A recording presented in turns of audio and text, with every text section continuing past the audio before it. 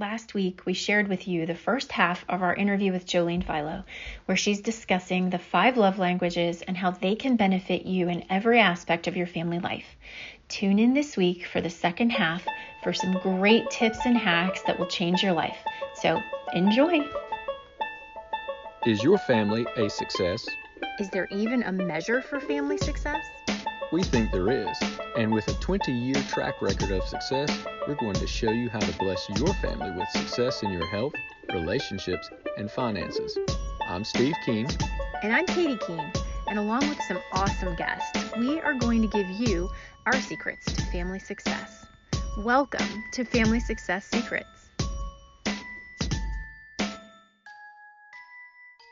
Typically, in marriage, you at least get a couple years head start that you can practice your love languages between spouses before the children arrive. So in a sense, we kind of hope that you get that well established. And so that is also a great marriage tip there. Don't wait until you have kids to get started on that one, because that's a good communication strategy that you might want to have in place before things get loud.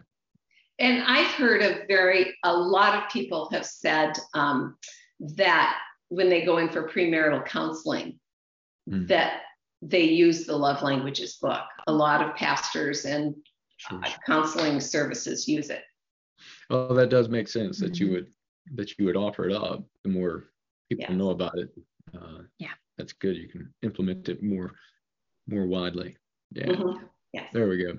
Cool. Now, you've also got the idea that you can use this with medical professionals, or maybe even some other type of professions as needed. But share with us how you would share this with medical professionals to aid with the care and treatment of a child with special needs. Sure. And the other profession that I really talk about in the book about using it with is people in the schools, educational professionals, because it works really well there too.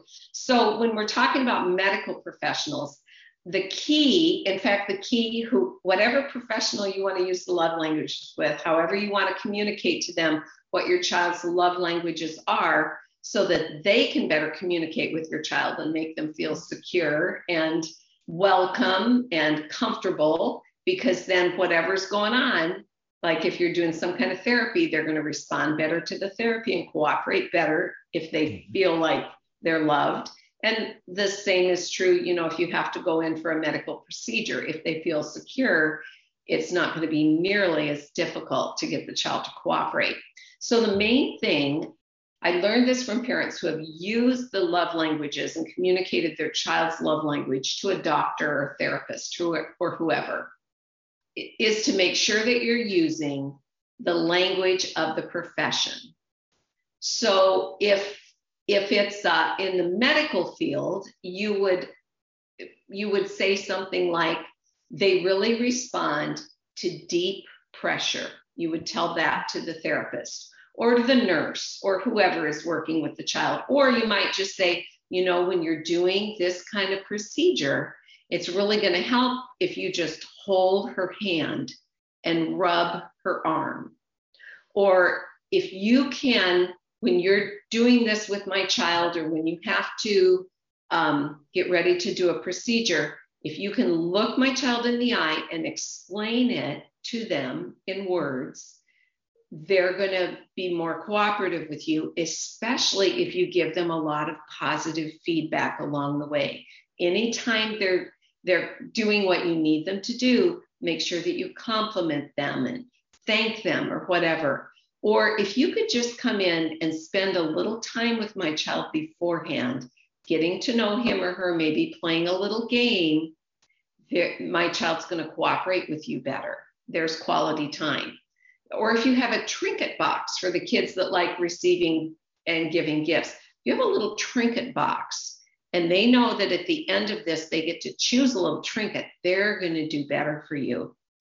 And if acts of service, that's the other one. If it's acts of service, ask them, I need a helper for this part of it. Could you be my helper by holding this? And it could be something that you don't even need for the procedure you're doing. But if they just like a tongue depressor for them to hold or whatever, that's going to help the acts of service kids.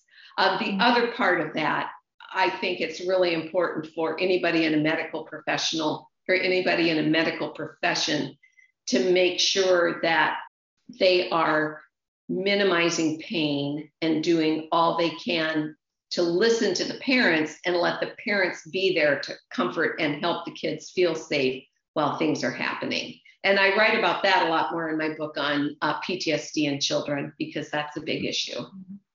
Yeah, they can have a much more heightened sense of touch or pain or being scared.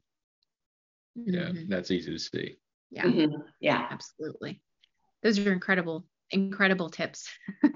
I mean, really good, because I'm thinking even just in the scenario where kids have to go in for labs, for example, that's a tremendous way to comfort a child who otherwise might be terrified and wiggle so much you can't accomplish the lab, or even occupational therapy, very applicable for all of that, and probably calming to the service provider, I would assume.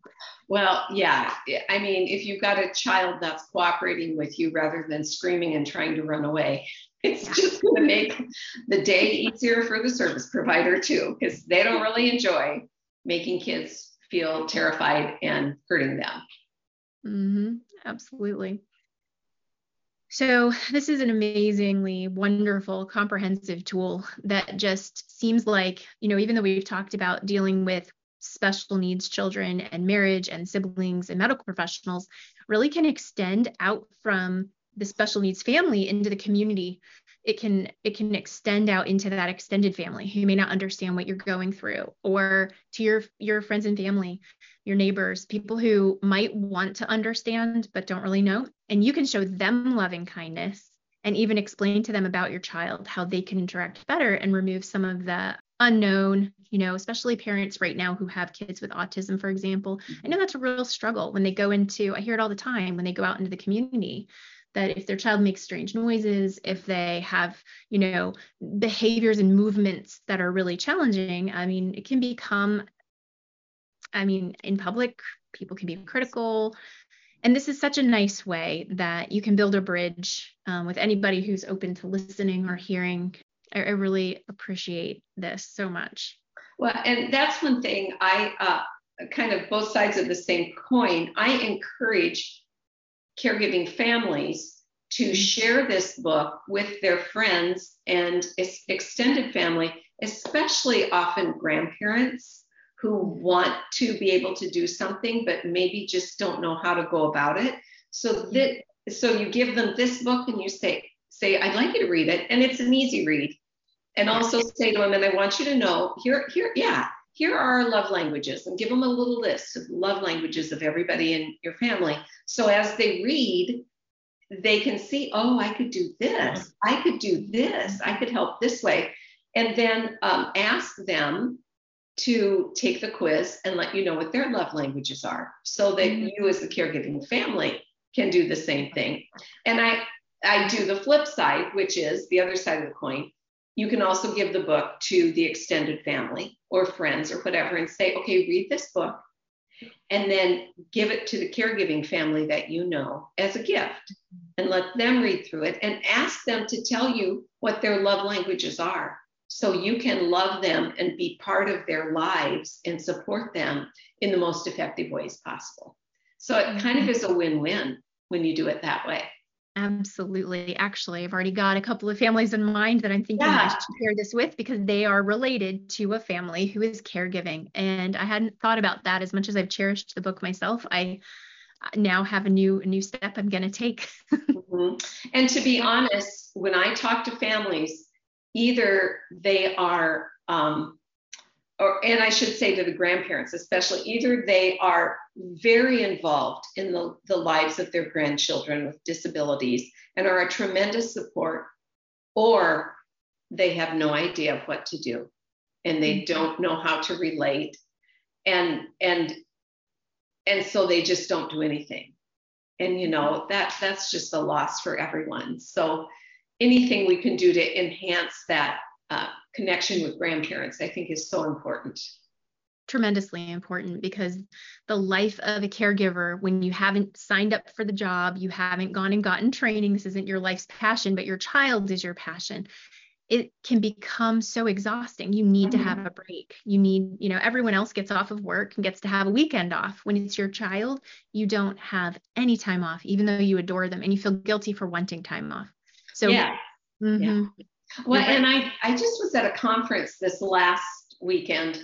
It was about a very rare genetic condition that's just been identified in like the last 10 years. So in that time, the number of cases in the world has gone from like none to 400 and almost 500 worldwide cases. And they know there are many more out there, that they just haven't got the genetic, testing done yet. And at this little conference, which was just like maybe 15 families, some of them meeting another family with dealing with the same condition for the first time ever, there were like 3 or 4 of them that had grandparents along who wanted to come to the conference to learn more. And those families, you could just see how much easier it was and how much less stressed they were than some of the others that are going it alone, and don't have any network. So, man, if we can encourage that, whether it is a blood relative, or maybe it's just a good friend who wants to come alongside and be that honorary grandparent or aunt or uncle to this family. That's right. That makes a tremendous difference.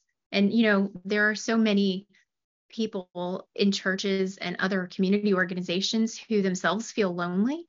And what better way to give of yourself and to fulfill a need of not being lonely, to go and partner with another family who really needs you and would appreciate having you. Mm-hmm. Yeah. Tell me, I know I picked up my book on Amazon. Is there another location that would be good for families to go and grab this book? It's available at any bookstore. They should, whether it's on the shelf, it may not be on the shelf, but it could certainly be ordered through any bookstore, your local independent bookstore. If somebody wants a copy that's signed, they can contact me and I can sell them that way. So just go to my website, differentdream.com, and there's a contact me button, and you can just email me and we can make the arrangements. It probably won't be quite as cheap as you can get on Amazon, because I have to pay, when I get the books, I have to pay for shipping to me and then shipping to you, plus sales tax. But if you want a signed copy, or you want to give one as a special gift to somebody, that's kind of, some people really like that. I think that's the way to go. After 60 some years of signing my own name, to me, it doesn't seem like a big deal, but for certain people it is. It is. I think it's really special. So that's great. Okay. So again, would you say your website name one more? Wait, you can't go to that yet. I just want to make sure everybody knows how to go get the book. You jumped ahead. Go ahead. Jumped ahead. We got to ask the signature question before we ask you to tell people where they can find you. Okay. So the one thing that we like to do in every episode is give our guests the opportunity to share one thing, either from your personal life or from your professional expertise, something that you could just quickly lay out for the listeners that they can easily implement in their own home for some amount of quick win. What would you say that would be? Mine would be to let people in. That the greater world outside our homes has no idea, unless they're another caregiving family, they have no idea of the extra stresses and the challenges that we face. And they will never know unless we let them in. And I'm speaking about this from personal experience. Growing up with my dad, my mom was very hesitant to let anyone except family, which meant my brother, sister, and myself, and an aunt and uncle who lived a few blocks away. They were the ones that she would go to when she needed anything. If anybody else asked and you knew they were willing to help, she would say, "We're fine, we don't need anything." Well, we weren't fine, and we really could have used something. And there were some people that persisted and did things like they would call us and take us to the community Easter egg hunt, because my dad couldn't do that, and mom was a teacher, and so Saturday morning she really didn't want to be among more screaming kids, or those kinds of things that some people just did for us. And what I discovered when we were raising our own son, we lived in a very small community, and you had to let people in because there were only 92 people in town. You couldn't hide. You couldn't be invisible. And so those people just did for us and helped and offered. And that made a world of difference. So I would really encourage everybody to make sure that you find someone you feel safe with and let them in and let them help you and let them become an extended family to your children. And because that will enrich everyone's lives, not just yours. Fantastic. Yeah. That is a very, very good tip. Thank you for saying that. Yes.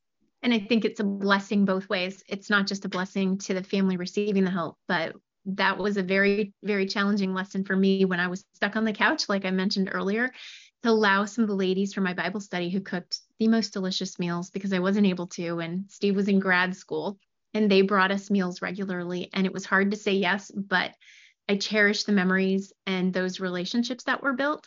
And they loved it. They got to spend time with the kids. They said, oh, we were lonely, because their kids were grown and gone. And so they would come and they'd read books to the kids and they'd get to sit and we would chat. And it was amazing to hear the blessings that they were able to receive just simply by us saying yes. Yes. And it's very humbling for us to have to admit that we need help, which is part of why we don't want to do it, because we think people are going to look down on us or whatever, or think that we're, just having our hand out all the time. But we really do need to allow other people the opportunity to serve. You can't take it too far. You can't be asking all the time, but you're going to have people that are wanting to help, and we need to let them know ways that they can help. I always encourage parents to just make a list of, if somebody says, what can I do? You're kind of like a deer in the headlights. You can't think of anything at the moment. So if you have a list of things that would really be helpful, from helping, carpool and take my kids to whatever they have to get to meals on certain nights, to household chores, to just anything. If you have those things written down, you can mention it to people, and then they can say, oh, yeah, I could do that. Or, well, that's not going to work for me. Right. Yeah. So maybe think about it ahead of time. What are some easy things that wouldn't be too much of a burden for somebody that you would feel comfortable with in taking on? Yeah. Yeah. Now that we're all into, placing our grocery orders online and then going to pick them up, you could just get somebody and say, okay, when do you do yours? If I put mine in, could you pick mine up and drop it off at my house? That's not even hard. Yeah. Not hard at all. Yeah. No. It'd be a huge blessing. Yeah. Because trying to get the kids in the car.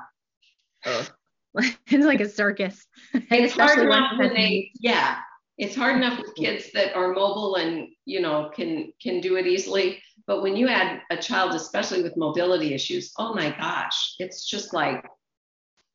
It's much harder. It's much harder seasonally too, in a hot summer day or a super cold winter day, that's not a small effort on the part of the family who's got to deal with that. And people who haven't dealt with mobility issues before have no idea. They have no clue how hard that is. Yeah, really difficult. Even mild mobility issues can create just a time lag in how quickly you can get out the door and how efficiently you can buckle up. And it can just, every little bit of output that a parent puts in every single minute of every single day eventually adds up. And so if you can even save that, what should have been 3 minutes, save that 15 minutes and just not have to do it, or save the stress from the child, because sometimes it's just extra stress and then the kid melts down sooner in the day. It's just a blessing. And then they've got that energy and, that wherewithal, the emotional wherewithal for something else that really matters more than going to pick up the groceries. Yep, exactly. Excellent. let's say one more time, if you don't mind, where can they find your website? Because I know people are going to be clamoring to connect with you, learn about your book releases, find the book, Sharing Love Abundantly in Special Needs Families, as well as your PTSD book. Yes. If you want to go to my website, that is for parents of kids with disabilities and special needs, that is called differentdream.com. You can get me there, differentdream.com. If you want to know about my new fiction series that features people with disabilities, that is at my website, JolenePhilo.com. So that's JOLENE, like the Dolly Parton song, that spelling, and Philo is PHILO.com. So, and there's a contact button on both places, and I do respond to those emails. All right, fantastic. And I will also make sure that I put those links in the description for anybody who is driving and cannot write that down. Later, you can go to the description and click the link, and then you can connect with Jolene. Jolene, thank you for sharing your wisdom, your heart, your story with all of us, and for blessing families like Steve's and mine so richly with everything that you've done. We really appreciate you. Well, thank you. You know, as an author, you don't often hear or get to meet face-to-face with somebody that has read your book and said it's helped. So this has just been a delight for me. Good. Okay. All right. Well, we will look forward to also, just so that everyone knows and can look forward to this, we're going to create an episode about PTSD soon as well. And we will release another one that we will keep a mystery for the future. Ooh. So look to hear more from Jolene soon. All right. Everybody have a great week. Jolene, thank you again. Thanks a lot. Bye-bye. We hope you've enjoyed and benefited from this episode. And it was such an honor to have you here today. Please, if you've liked this episode, share it with a friend, share it with a family member, anyone that you know might benefit. And if you wouldn't mind taking 30 seconds to subscribe to the show, to rate, and especially to give us a review, you would bless us greatly. Talk to you next week. Thanks for listening and spending time with us today. If you know anyone who could benefit from this podcast, we would be honored if you would share it. Please rate, review, subscribe, and download. Head over to podcast.familysuccesssecrets.com to have a top-rated family success secret sent straight to your inbox. We look forward to spending time with you again next week during our next episode. See you then. Bye, everyone.